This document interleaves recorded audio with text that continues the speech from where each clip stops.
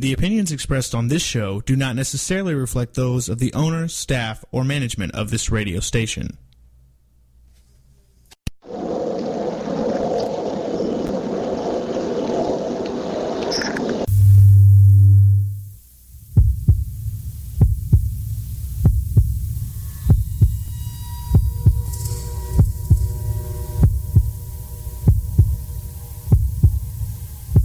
With us on a journey into the unknown, the unexplained, and the unbelievable. We will test your senses and challenge your beliefs. A world where science and religion clash. Or do they? You will meet real people and hear real stories, but you will not believe. You will witness strange sights and hear strange sounds, but you will not believe. This is the New England Ghost Project.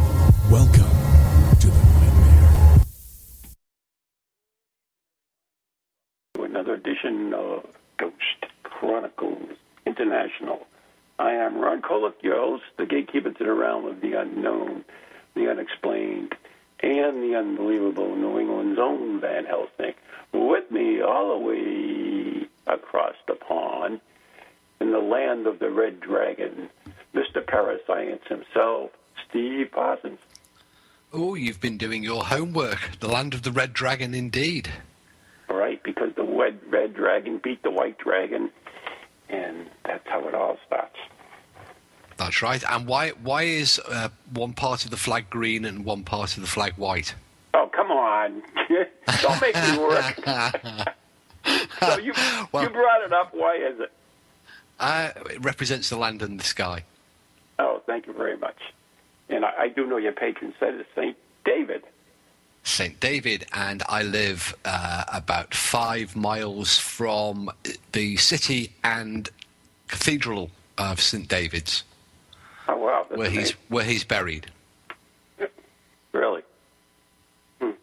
Anyways, you're listening to Ghost Chronicles International with Cal Cooper and Ron Kolick, and right here on TogiNet, Pararex, Ghost Channel, and beyond. Ooh, speaking about Pararex, I got to get on there. So Cal Cooper, guest Steve Parsons, apparently. Well, he spilled the beans already. Our guest today, of course, is the rock parapsychologist himself, Mr. Cal Cooper. It's medication time, Ron. Medication time. Why is that, Cal? Medication time. Oh, anyway, yes, hello. How are you doing? Good. We miss you somewhat. I thought there'd be that sort of comment in there somewhere. Oh, I've missed you guys too. How's it been going? Steve, you want to answer that? Sorry, well, as you two were having quite an interesting conversation, everything's going absolutely fine. We've got horrible summer weather, but a heat wave is forecast, and I've got a terrible conference clash to try and sort out for later in September. Really? But apart from that, it's pretty normal. Hunky-dory and okie-dokie. Well, you know what's interesting is that I have got asked to speak at a UFO conference, which kind of surprises me. Why would that surprise you? Well, I'm a ghost guy, not a UFO guy. Not what you told me. Perhaps they're desperate. Oh, if that was the case, they would have contacted you. That's true. That might be why I'm double booked for the same weekend in September. So Cal... That's why you bought that telescope, isn't it, for UFO spotting? That one that's aimed at the neighbour's house. Speaking of desperate, our guest tonight is, I think he's on, isn't he, because he's desperately trying to sell the last few remaining copies of his book. Pushing it because of the next one, that's why. Just get one lot out while the next lot come in. Yeah, get rid of your unsold stock cheap before you get landed with another 1,000 to get rid of. And for those who don't know, that Cal will be coming over here along with Steve for a Spirit Quest in the end of September, the beginning of October. And Cal will have copies of his book, Telephone Calls for the Dead. Oh, my God, I don't remember it now. And you've got a box of them in your house, right? I know, I still. How could you not forget? Anymore, they're now in my office. But anyways, Cal, this was your first book, and for those who don't know Cal, of course, he is a parapsychologist. Is that proper calling you a parapsychologist? I'm a psychologist first and foremost, but the area of psychology in which I specialise in is parapsychology and anomalous experiences, so I can either have the title of psychologist or parapsychologist. Wow, that's amazing.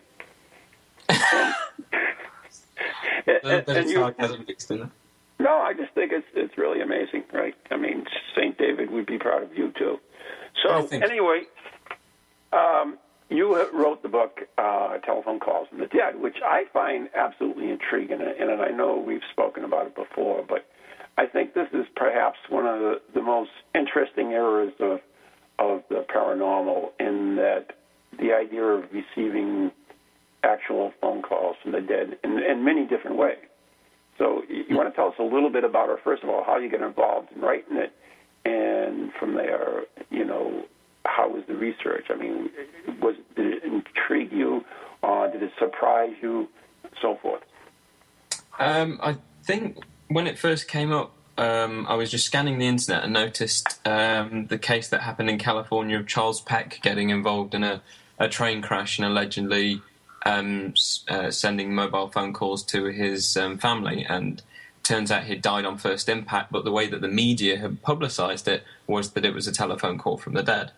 And I was reading a lot of literature by Scott Rogo and Raymond Bayless at the time, around about 2009 or so, and I stumbled across one book that they'd written together, and it's probably the only joint authorship that they did, even though they worked together quite often. And that was Phone Calls from the Dead. I bought the book, but then I just stuck it on a pile of books that I had to read. I didn't really pay much attention to it. I just presumed that throughout psychical research literature there must be accounts dotted about, or at least some studies on specifically people having paranormal telephone calls.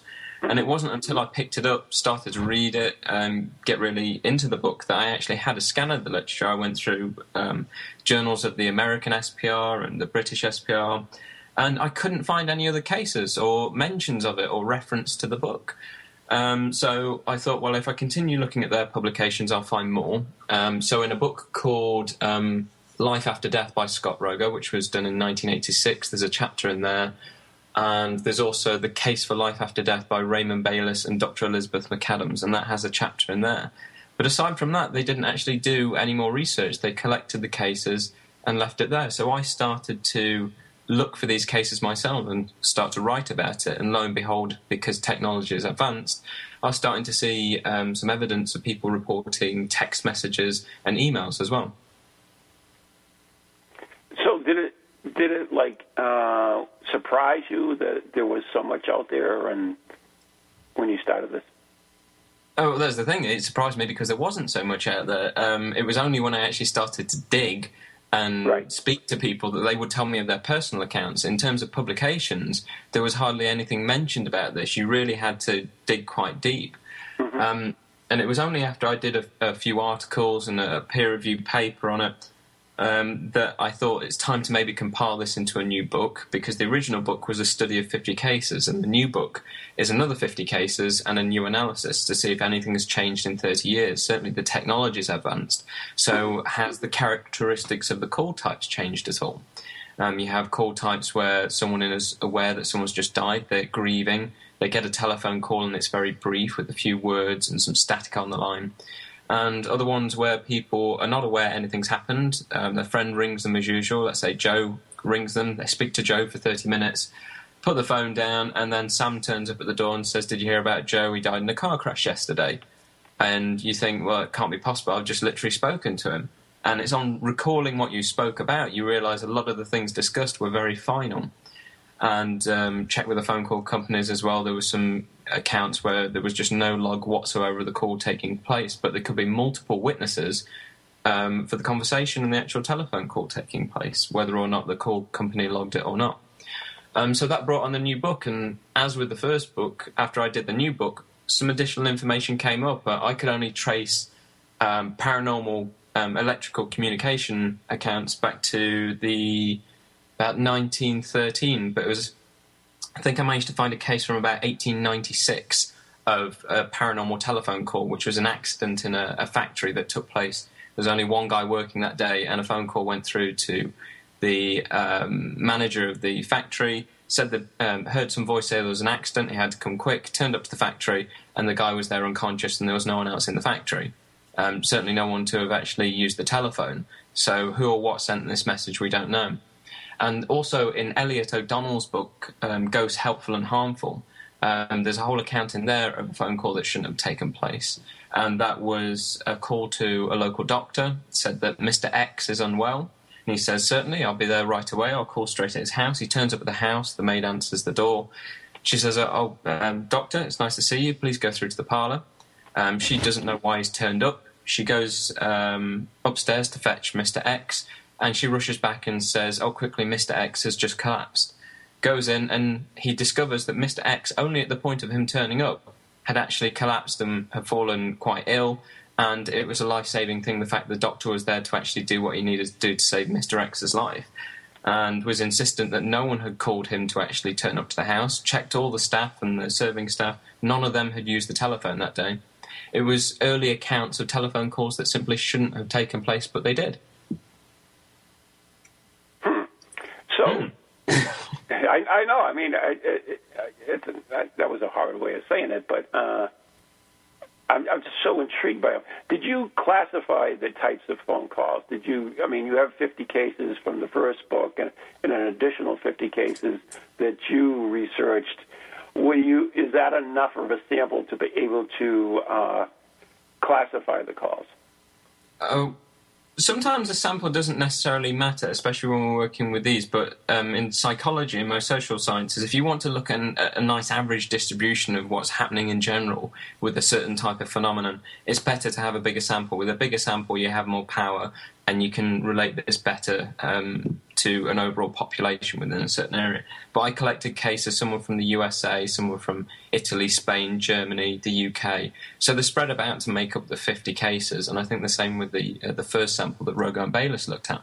So we discussed this idea of people that knew that someone had died and then they have a phone call, and it's very brief. Those are called type 1 simple calls. The next ones, where you don't know someone's died and discover afterwards, they're called prolonged calls because the conversation is prolonged because you don't know that the caller is actually dead at the time the call's taking place. The other one's called answer calls. Now, they can involve either a mixture of the living or dead. It's where you make a phone call to either someone that can possibly have been in the house at the time to take the call, but still someone answered with their voice and characteristics. They might have been away for the weekend, and yet you've got witnesses to say that you actually made the call to them. Or you call someone, they pick up the phone, you have a conversation, then after the call's taken place, you realise they died the day before, so they couldn't possibly have been in to take the call. So answer call because you make the call and someone answers it, but they shouldn't have done it in terms of the rational, really. It just shouldn't have taken place. Type 4 we call mixed calls because they involved a combination of type 1 and type 2 calls. When Rogo and Bayliss first started their analysis, they called type 1 and type 2 apparent calls. There was no definition between the two. They just assumed them to be cases of phone calls from dead people. So I found that in extending the analysis, there was actually a little bit of a difference between some of the counts. You could know that someone's dead and repeatedly call them and speak to them as much as you want. Or you could have an opposite one where you're aware someone has died, yet you still get a call from them, and it's very brief and unresponsive. So it was a mixture of the main characteristics of type 1 and 2, so they were called mixed. And the fifth and final one is intention calls. This is where we intend to call someone, but at the last minute we change our mind. But with the intention, we have a particular topic or conversation in mind. And because we've decided not to call that person, somehow later down the line during the day, they either call us back or leave an answer phone message saying, you left me a message this morning wanting to talk about going to the football match tomorrow. I'm sorry I missed your call. Or you rang me this morning about the football match. I just forgot what you said about how we're going to get there. Are you driving or am I driving? And lo and behold, you're absolutely shocked and stunned because you know you didn't make the call, but let's say you intended to at 10 a.m. and that's when they say, you called me this morning at 10 and you said such and such. You didn't make the call, but you intended to. So it creates these almost two alternative paths of reality. The version of you that did, make the call that they briefly get to see and experience, and the version of you that didn't, which is what you experience and you go away and do something else. So those are our 5 call types: simple, prolonged, answer, mixed, and intention. Okay. That's, I mean, it's all intriguing, but we actually have a question from the TogiNet, not the TogiNet, excuse me, the Pararex chat room, and they want to know if these calls all happened on landlines or were cell phones involved at all. With the original one, cell phones hadn't really been brought in by that point. The first book was published in 1979, and I think the only glimpse of new technology they got was a mention in their book that they had 2 accounts of answer phone messages, and one of them turned out to be a blatant hoax, and they even said they discovered it to be. The other one, they didn't know what to do with it because it didn't fit into the other 50 cases of someone actively speaking to someone live on the telephone. With this new study, though, there has been a mixture. We've got old accounts with the landlines, new accounts with the landlines, mobile phone calls, text messages, emails, and then some really dodgy accounts of other electrical equipment going a bit bizarre and doing certain things, which I kind of mentioned towards the end of the book, but they're not part of the analysis. It's specifically any incident that involved the phone and something that just shouldn't really have taken place, and more so hopefully where there were multiple witnesses involved, so I could actually follow it up and interview a number of people rather than just a single receiver of the call. But yeah, it's happened on a variety of technology. How do you get multiple witnesses to a mobile phone call? To a phone call? Multiple witnesses in terms of the fact that someone else was there to verify that, yes, I remember them taking the call at the time and they were speaking to the person for a certain... It wasn't like, pop me on speakerphone, darling, I'm coming through from the other side. Well, the few cases, maybe 2 or 3, where in the prolonged ones, so this is where they discovered after the call that the person had died, I have a few cases on record where they passed the phone around like you do when it's a family member that lives miles and miles away. You say, oh, do you want a word? And you pass the phone around. So that seemed to happen in a couple of cases, so there was multiple witnesses in that case. But the multiple witness in the other cases that I mentioned, that's more so just people verifying, yes, they spoke to them for a certain length of time, I remember them taking the call, and they spoke about this, but they're only obviously getting half the conversation. It's only the receiver of the call that knows what's happened to the full extent. Right, I'm with you. I'm with you. Okay. Thought you'd fallen asleep, Steve. No, you were... you don't need me to keep butting in. I was just asking a question. I'm actually interested in your take on this. I mean, Mr. Parascience has a different look on things than Mr. Van Helsing, so I'm interested on your thoughts on this. Well, I, to be honest with you, I would just defer to Cal, because Cal has done extensive research on the subject, not just Cal before Cal, Rogo and Bayliss. That's correct, isn't it? And there's nothing really I can add to the subject. I mean, there are, very, very compelling accounts, but that's so much the case so often within psychical research. You have a wealth of compelling information or evidence and accounts that suggest that something might be possible, the dead are contacting the living, for example. But equally, you have a lot of compelling cases where once it's been examined in depth, it's been found to be a more mundane cause. And that's I think that isn't that the eternal problem. One day you'll find yourself reading some information that has you damn near convinced, and then the following day you read something else and it has you damn near convinced that the whole thing is flim-flam. And so... I love that expression, flim-flam. Flim-flam. It's the eternal puzzle. It comes from the French for Flanders. Does it? No, I just made that up. Go ahead. Oh. So, in terms of whether people can receive phone calls from their deceased relatives, then they say they do, and I have no reason to disbelieve them. But there are a lot of cases where, when it's been looked at, it's been found to be a more normal cause. Well, give us an example. Give us an example, Steve. You can't just throw that out there and and say, Well, there's the person I can give the you an person to example. ask for examples is Cal, because Yeah. Cal is the leading expert on the subject, not me. Yeah, the Wow. telephone guy. When it comes Steve's- to telephones, when it chat comes to- lines. I mean, I was around when the phone was invented, so I know quite a bit about them. So, Oh, really? Was that when you used to have to pull the two tins together, Ron, to get the string tight in the middle? absolutely.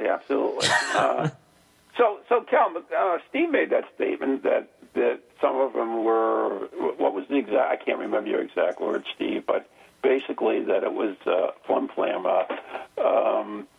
Have there been actual examples where some of these phone calls have been discredited? Yeah, there's been loads. I think. And like what? Explain those to me. Well, I'll get to it if you just give me a chance. Well, once you get going, Cal, we can't get a word edgewise, so we have to get it in the beginning. Edgewise. It's a word like flim-flam. It's from the French word. All right. Yeah, Okay. Flanders. So I think Vol Flanders. eventually, when I got all the accounts together, I'm sure there was about 80 cases or so that I got, but about 30 of them, there was just either there wasn't enough evidence to really follow it up, and it was just someone on the off chance saying that was a phone call from the dead. And what could we have here? Prime example, someone's asleep, they hear the telephone ringing, they wake up, they check the phone, and the phone hasn't actually gone off at all. And they said, so it must be paranormal because the phone didn't register it, but I definitely heard the ringing, and my father had died the day before. So, we've got a lot of rational explanations we can put in place there. It's the first night of sleep since losing someone close, and they're possibly thinking about that, and then that might actually enter their dreams. And typically they might actually dream of the dead. There's no way of knowing whether it's actual communication with the dead or not in their dreams, but that's a different matter. What we have here is them waking up saying the telephone's ringing. So we could put that down to the hypnopompic state. When you wake up and you've confused dreams with reality, it kind of creates this active hallucination that seems very real.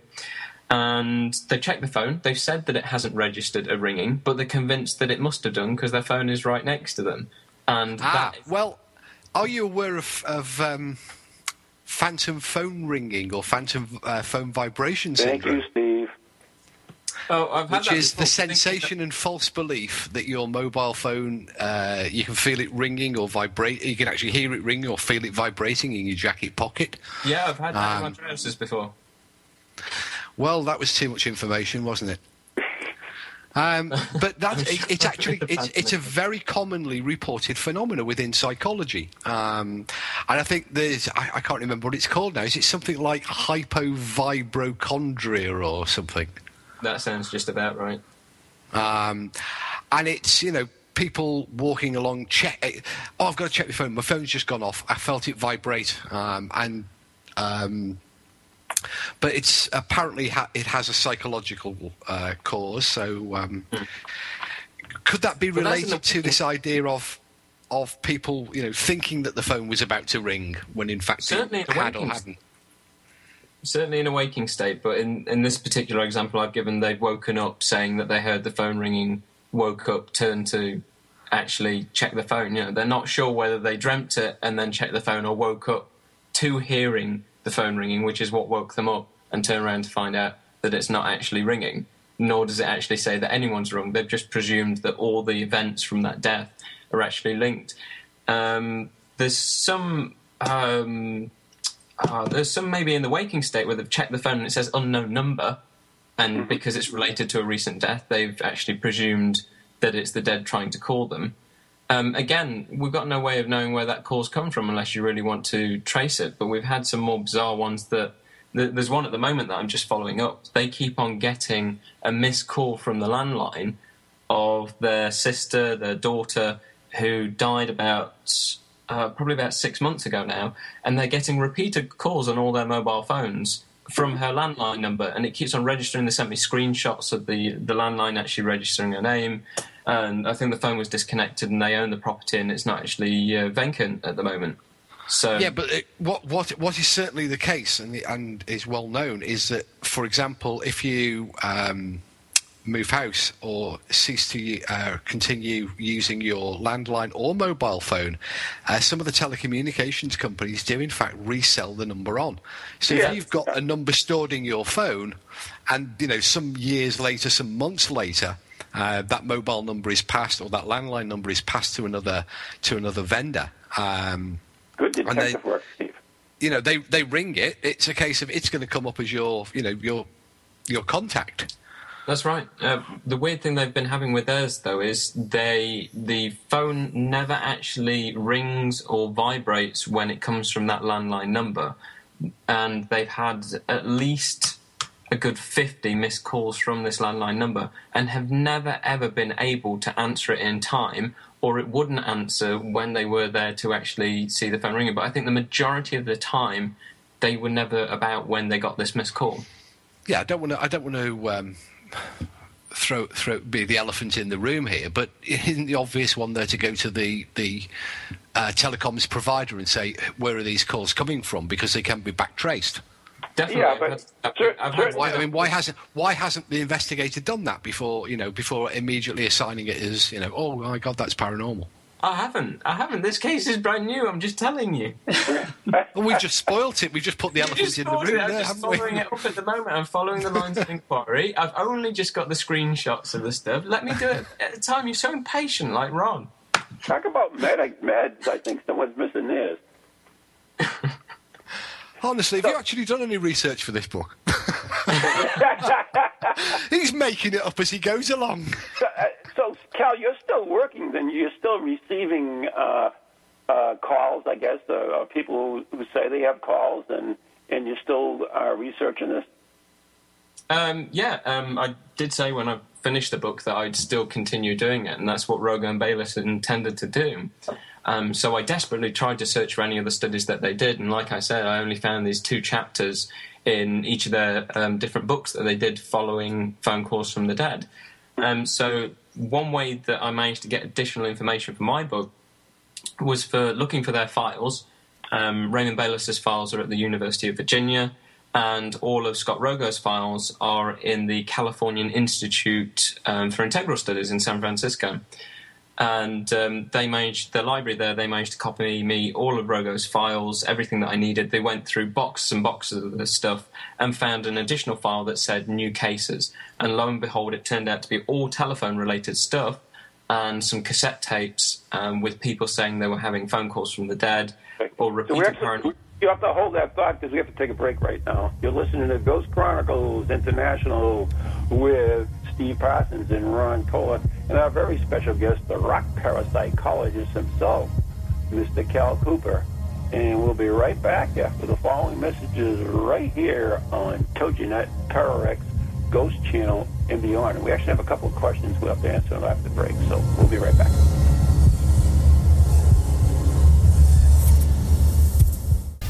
Welcome to TogiNet, radio with a cutting edge. Feel the need to do some soul searching or make some changes in your life to create a more positive future? Then Circles of Wisdom is just the place for you. Circles of Wisdom is a metaphysical bookstore and more, located on Route 28 in downtown Andover, Massachusetts. We carry a large selection of books and music, crystals and gemstones, jewelry and gifts, sage, aromatherapy, and so much more, all in a relaxing and welcoming atmosphere. We offer classes on a variety of topics like yoga, Reiki, psychic development, alternative healing, and personal transformation. For guidance on this journey we call life, get a reading from one of our many readers at Circles of Wisdom, 90 Main Street in downtown Andover, right next to Bertucci's. Call us at 978-474-8010 or check us out on the web at www.circlesofwisdom.com. Lots to see and do in a feel-good place, an oasis in this hectic world.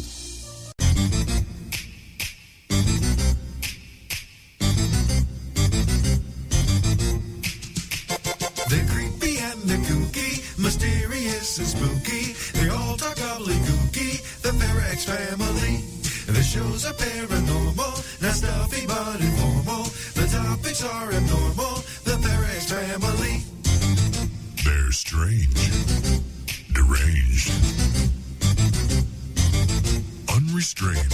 So grab your favorite brew, it's time to rendezvous as we give awards to the TerrorX family. 1427. All right. Hi, I'm Ron Kolek, author and lead investigator of the New England Ghost Project, New England's own Van Helsing. And I'm Ann Kerrigan, the blonde bombshell, and I'm the lead investigator of East Bridgewater's Most Haunted. And we'd like to invite you to tune in Ghost Chronicles, The Next Generation, every Wednesday night at 7 p.m. Eastern Standard Time on www.toginet.com. So Ann, what are they going to hear on this stupid show? What are they going to hear? They are going to hear things that they can't believe are happening. Like Beyond Bizarre. And cemetery tripping. Oh, that's your deal, right? Absolutely. Yeah, one of these days you're going to get so scared of one of these cemetery tripping things that I'll have to get a new co-host. I am brave beyond belief. Yeah, we'll see. Scares me.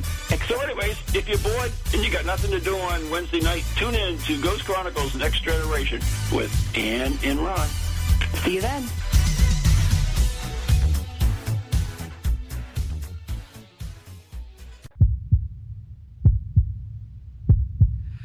And we're back, part 2 with the wonderful Cal Cooper, rock star parapsychologist, and the aging Van Helsing on TogiNet, Ghost Chronicles, Para X, and beyond the rest of the universe. Cal is trying to trying to convince us that he's actually read a book that dead people phone up the living. Mm-hmm. And try and sell them PPI. Try and sell them PPI claim insurance or something like that. Is that actually, correct? We had a question, didn't we? Yeah, we had a question. You're listening, of course, to Ghost Chronicles. Done all that. Done it. International, TogiNet, Parax, Ghost Channel. Yeah, did all that. Did all. From the Parax chat room, and I know you can answer this question, Cal. I absolutely know it. Okay. Has there ever been any documented information about a phone call on a phone that wasn't hooked up? No, next question. No, I'm only joking. Yes. That's bull. There's been a few cases where people were receiving, there's a strange noise, receiving phone calls from a phone that had been disconnected for ages in a building. And it wasn't until afterwards when they checked with the building staff that they found out that the phone wasn't active. Or there was a classic case, which I'll quickly run through, that's mentioned in the book. And there's a guy called Chris. He was having a few family troubles, maybe relationship troubles, and didn't really want to stick around. He wanted to kind of get away to the coast for a while, go to the beach, and just be with himself, really.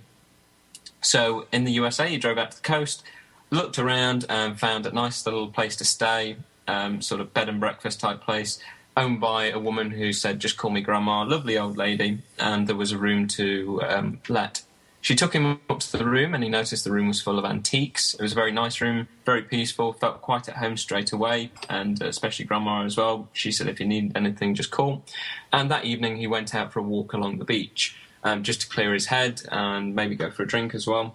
Something to eat. Comes back to the room. It's about 11 o'clock at night, and the telephone rings in his room, an old wall telephone. So he goes up to the wall, answers the telephone, and his father's there. And he says, there you are, Carl.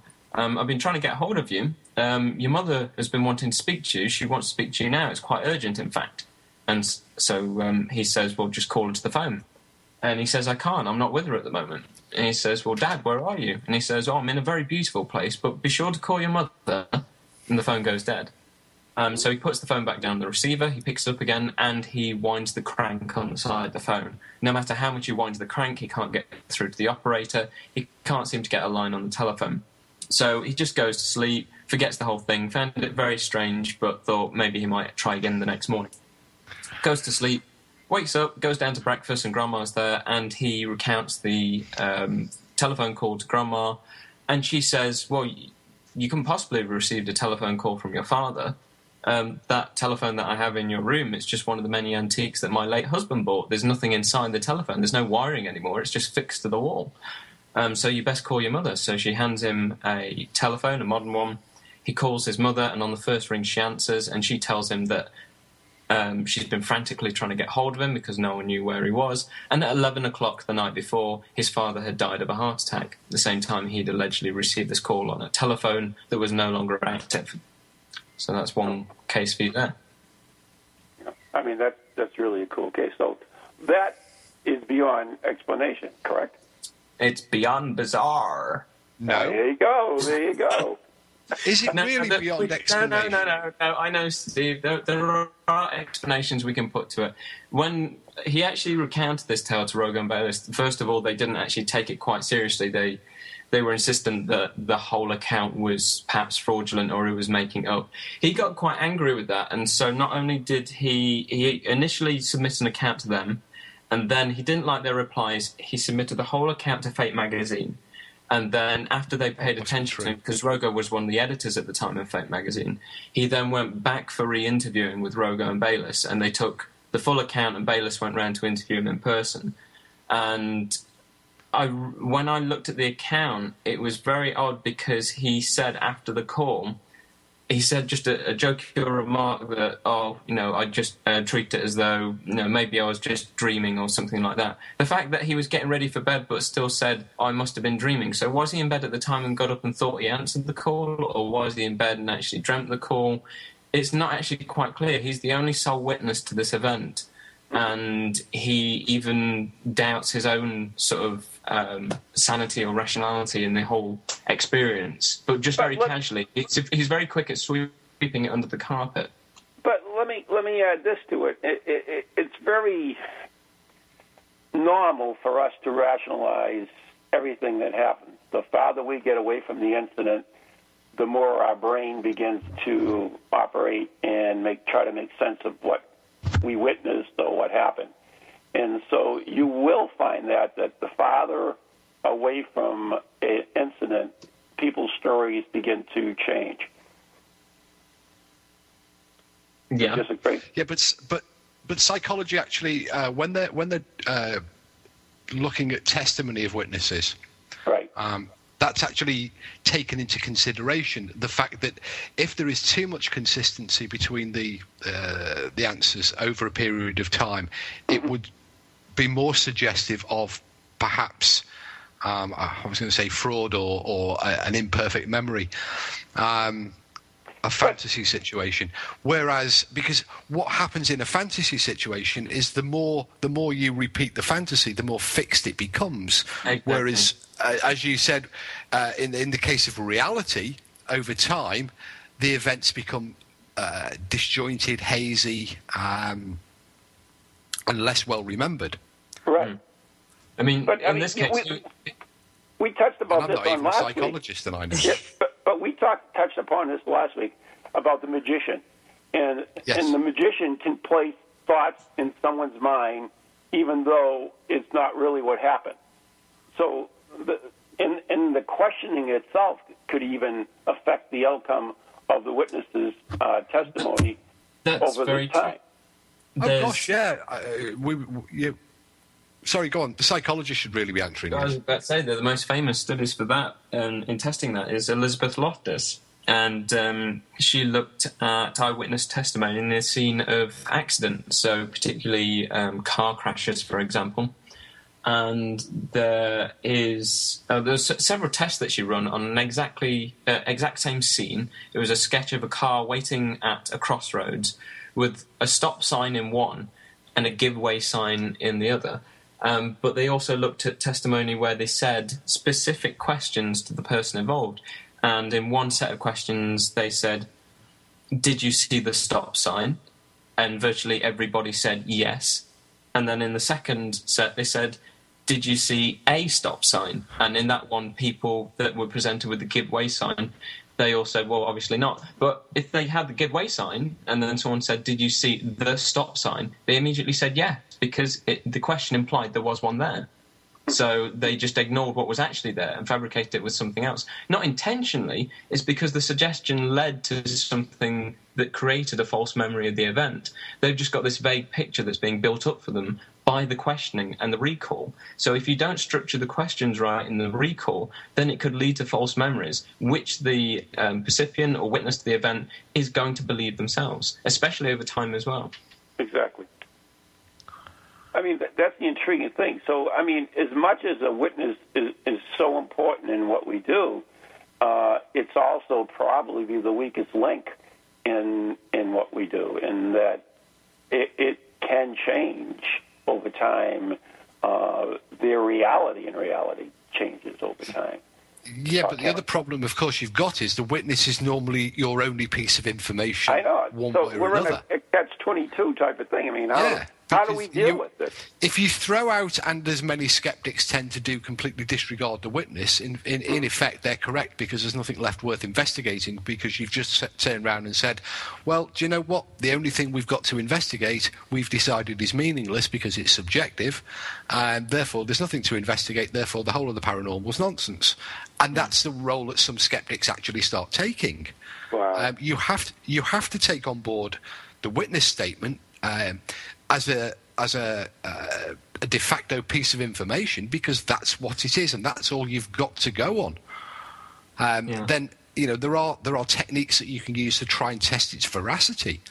And part of that might be, for example, to look at the mode of the answers, to look at the techniques for questioning, and that's done within, for example, forensic psychology when they're looking at the questioning of suspects. But it also is part of the investigation process. Does what the witness say they experienced match up with the reality of the location? If, for example, they said that they saw a spirit walking in a particular way through a particular door, could they actually have seen that from the position they were in? And indeed, there have been many cases where the witness has claimed to have seen things that took place in a completely different room when somebody went along and actually took the trouble to examine the testimony. Yeah, eyewitness testimony I find extremely valid evidence as well, more so if it's backed up with something else. But if we've got nothing else to go on, then we need to really structure the interviewing process as tightly as we can. And I totally disagree when you hear people kind of arguing against, saying that eyewitness testimony is useless. People like Alan Murdy, he is chairman of the Ghost Club, isn't he, Steve? Yes, he is. Yeah, chairman of the Ghost Club. And he's also a lawyer as well. And he's forever arguing with eyewitness testimony, saying that it's a very good approach to take to the paranormal. Yet there are people saying it's unreliable, it's not scientific, it can lead to bad memory recall. Yes, if it's not applied properly, but we rely on it so much that it's used in court to testify people and convict them, even in some cases in the US to actually have someone sentenced to death on purely an eyewitness testimony. Well, then they can phone up afterwards and say whether it was right or not. Yeah, and say, I'm innocent, I tell you. But, yeah, the world's first controlled telephone call from the dead experiment. It's a case of suiting people in one situation and not in the other. If you can actually use eyewitness testimony to actually validate a crime or not, and it goes through the legal system having someone imprisoned, and that's fine. Why is it not fine to use it in the case of someone saying they've seen a ghost? Well, if I could answer that, the simple answer has to be is because the skeptic's belief system is it suits the skeptic to skew the whole thing that way, because whilst they accuse believers of being blinded to the truth by their false beliefs in an afterlife, the skeptics are also blinded to the truth often by the sort of belief in science, or the belief that the dead. It's too preposterous an idea to exist. Therefore, and it's not that dissimilar to the situation, almost 1,000 years ago, when people scientists were trying to convince the church and the populace that, hey, do you know what? The Earth goes round the sun doesn't go round the Earth. What a lot of nonsense. You are dealing fundamentally with people's beliefs, and if a skeptic, skeptics are as bad and as biased as believers in many cases. Well, that's shut Cal up. Listen, you did that very well indeed. So, have you ever heard of the cases where someone has actually tried to telephone the dead?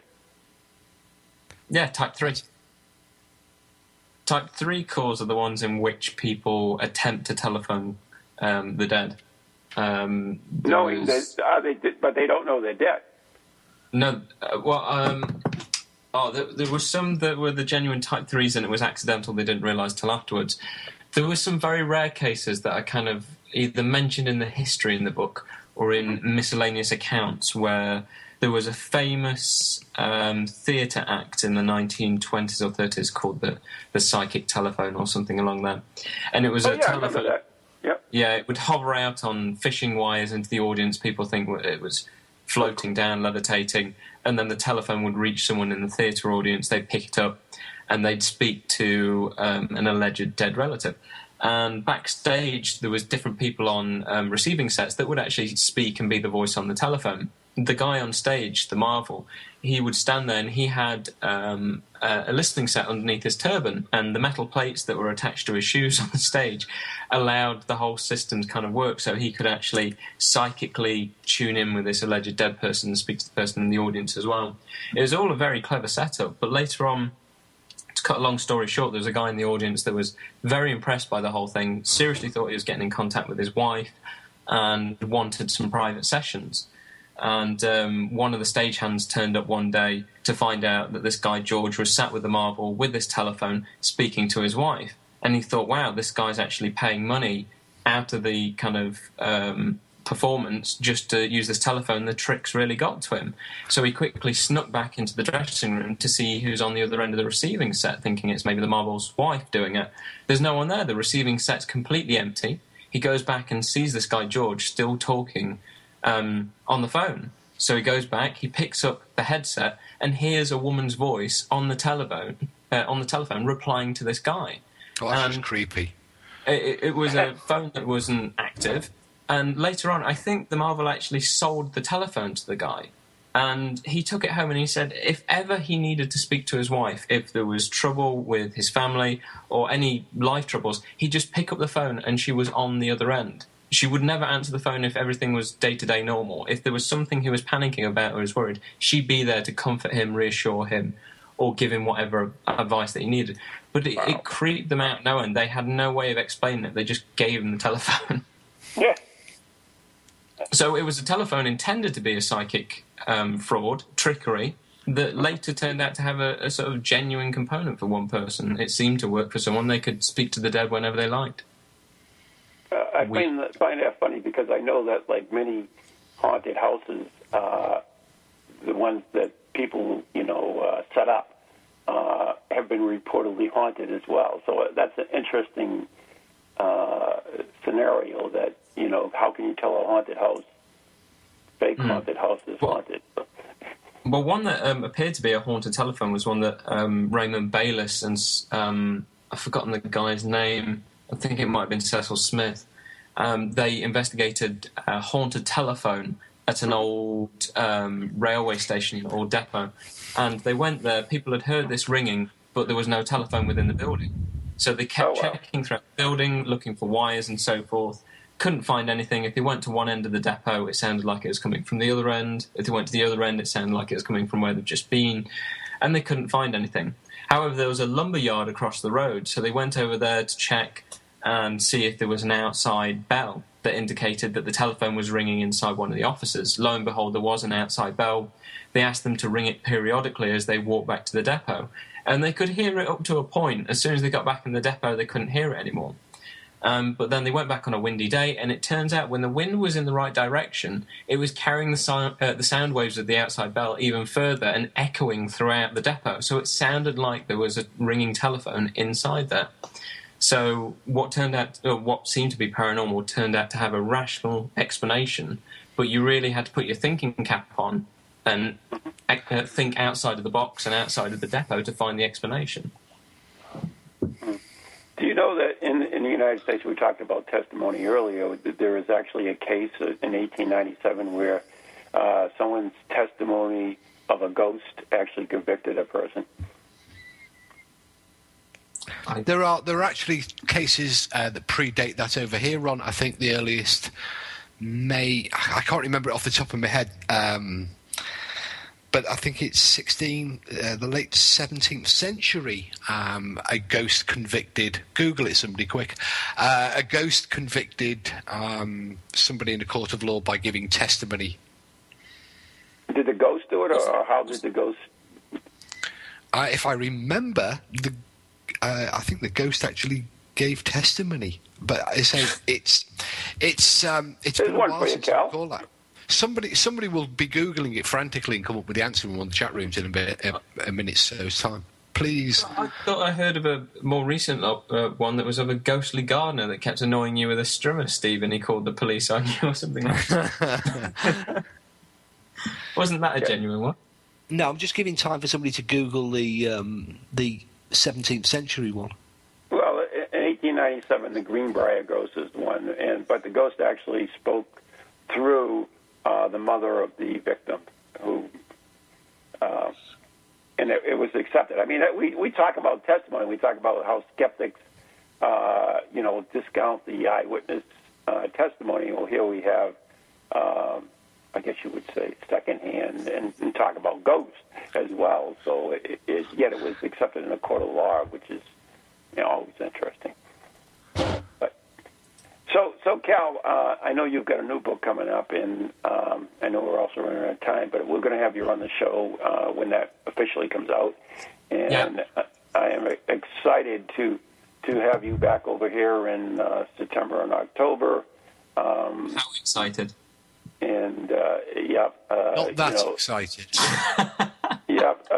Steve and I already have some plans for you, so that you don't have to worry too much. Oh, that's very lovely of you. Thank you very much. Okay, so we did get someone from the chat room. That's why I was killing time there.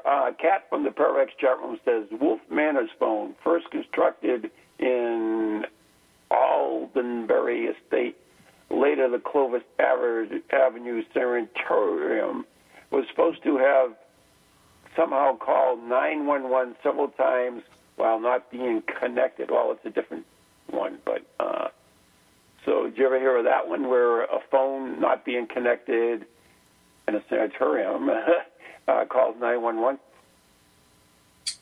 No, I've not heard of that one. The one that always kept on being brought up every time I spoke to Dr. Richard Bratton was the Rosenheim case, and that had a poltergeist that allegedly kept ringing the speaking clock. The what? At a rate that was actually impossible for a human to dial, and in the days before you had digital redialing. It was ringing at a fantastic rate, so much so that if I remember right, the German telecoms company actually didn't believe. They thought that some machine had been put into the system in order to do this sort of weird dialing. And that was recent. What was the time period on that? Was that the early 80s, late 70s, early 80s? Yeah, something like that.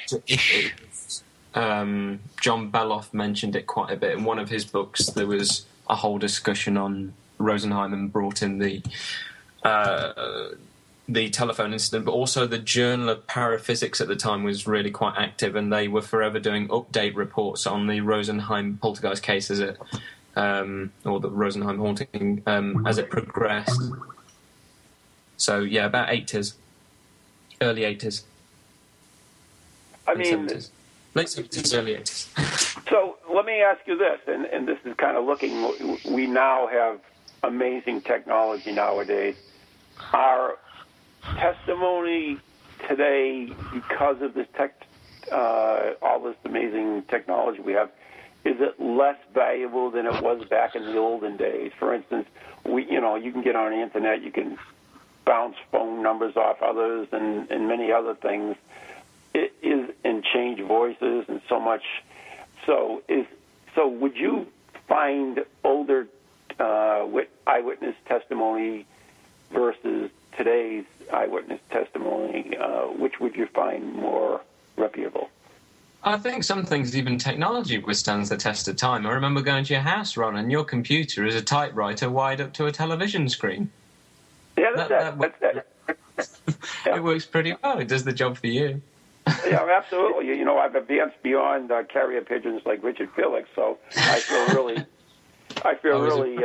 really good about that. With the older eyewitness testimony, if you've got instructions saying who carried out the interview, what questions were asked, what the procedure was, you're pretty much sorted. There's nothing else you can do with the eyewitness testimony. If the person's still alive, maybe you could follow up and see if their memory recalls change much over time. But pretty much you've got to kind of have faith in the investigator that kind of did the interview at the time. Otherwise, everyone will be doubting each other. Any police officer that takes a statement, if they hand it to the next one, they might doubt the person, and then they'd have to go back, and everybody would be re-interviewing everyone. There's only so much you can do. If you've done a proper procedure, you have to leave it there at some respect. You can't just keep on doubting everybody's evidence, especially when you're dealing with the paranormal. Otherwise, we'll forever be moving the goalposts. And I've said this before when recording poltergeist activity or seance room activity. Let's say you have 5 cameras set up and you've got it from so many angles, and you caught something moving in an area of a room where clearly no one was standing, and it flew across the room and then landed. You could show that to someone and they could still doubt it, saying, well, there was hidden fishing wires here, or there was a window open so it blew it across there. Even if someone has said within the report that was checked, there was no fishing wire and stuff like that, you still might have people doubting it just because of the very nature of what it is. And as Steve said, who's also reviewing it as well? Is it a cynical person, a skeptical person? Is it a believer of the paranormal? So they're just going to accept it completely without question. How is this person going to react depending on their prior belief system, their place in the research, and so forth? We just about ran out of time. I heard the pizza from the dead is here, so we've got to get going. That's your next book, Doorbells from the Dead. But Pizzas from the Dead. Because the reason I bring this up, and we only got about a minute left, Spooky from the chat room, Tojinek chat room, said she had some calls and she kind of dismissed them. If someone does get these calls, what is the proper way to document them, Cal?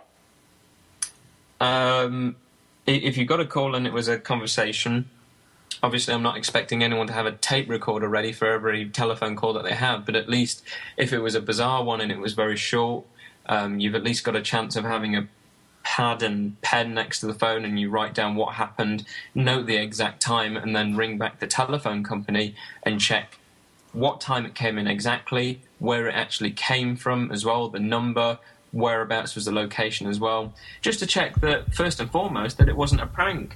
If someone's pretending to be someone from the dead, have you upset someone recently that is aware of your recent bereavement, and they're actually going to try and impersonate someone, try and creep you out to get their own back in some way? I discussed this at length with the late biologist and psychical researcher John Randall. He passed away a few years ago, and he said that it's cruel for someone to do that, but in human nature, people are just naturally very cruel in some cases, so it is... Well, like I'm going to be cruel and cut you off now because we're about to run off the end of the show, aren't we? Yep, and I guess it's in Cal Cooper. If you want to check out his website, it is calcooper.com. Yes, Cal, thanks so much. Great to speak with you again. I'll see you in September. Sounds like a song. Yes, you will. Good night. One last question. Steve, what's this about you going to a Italian salon? Ghoulies to ghosties, long-leggedy beasties, and things that go bump in the night. Deliver us, good Lord.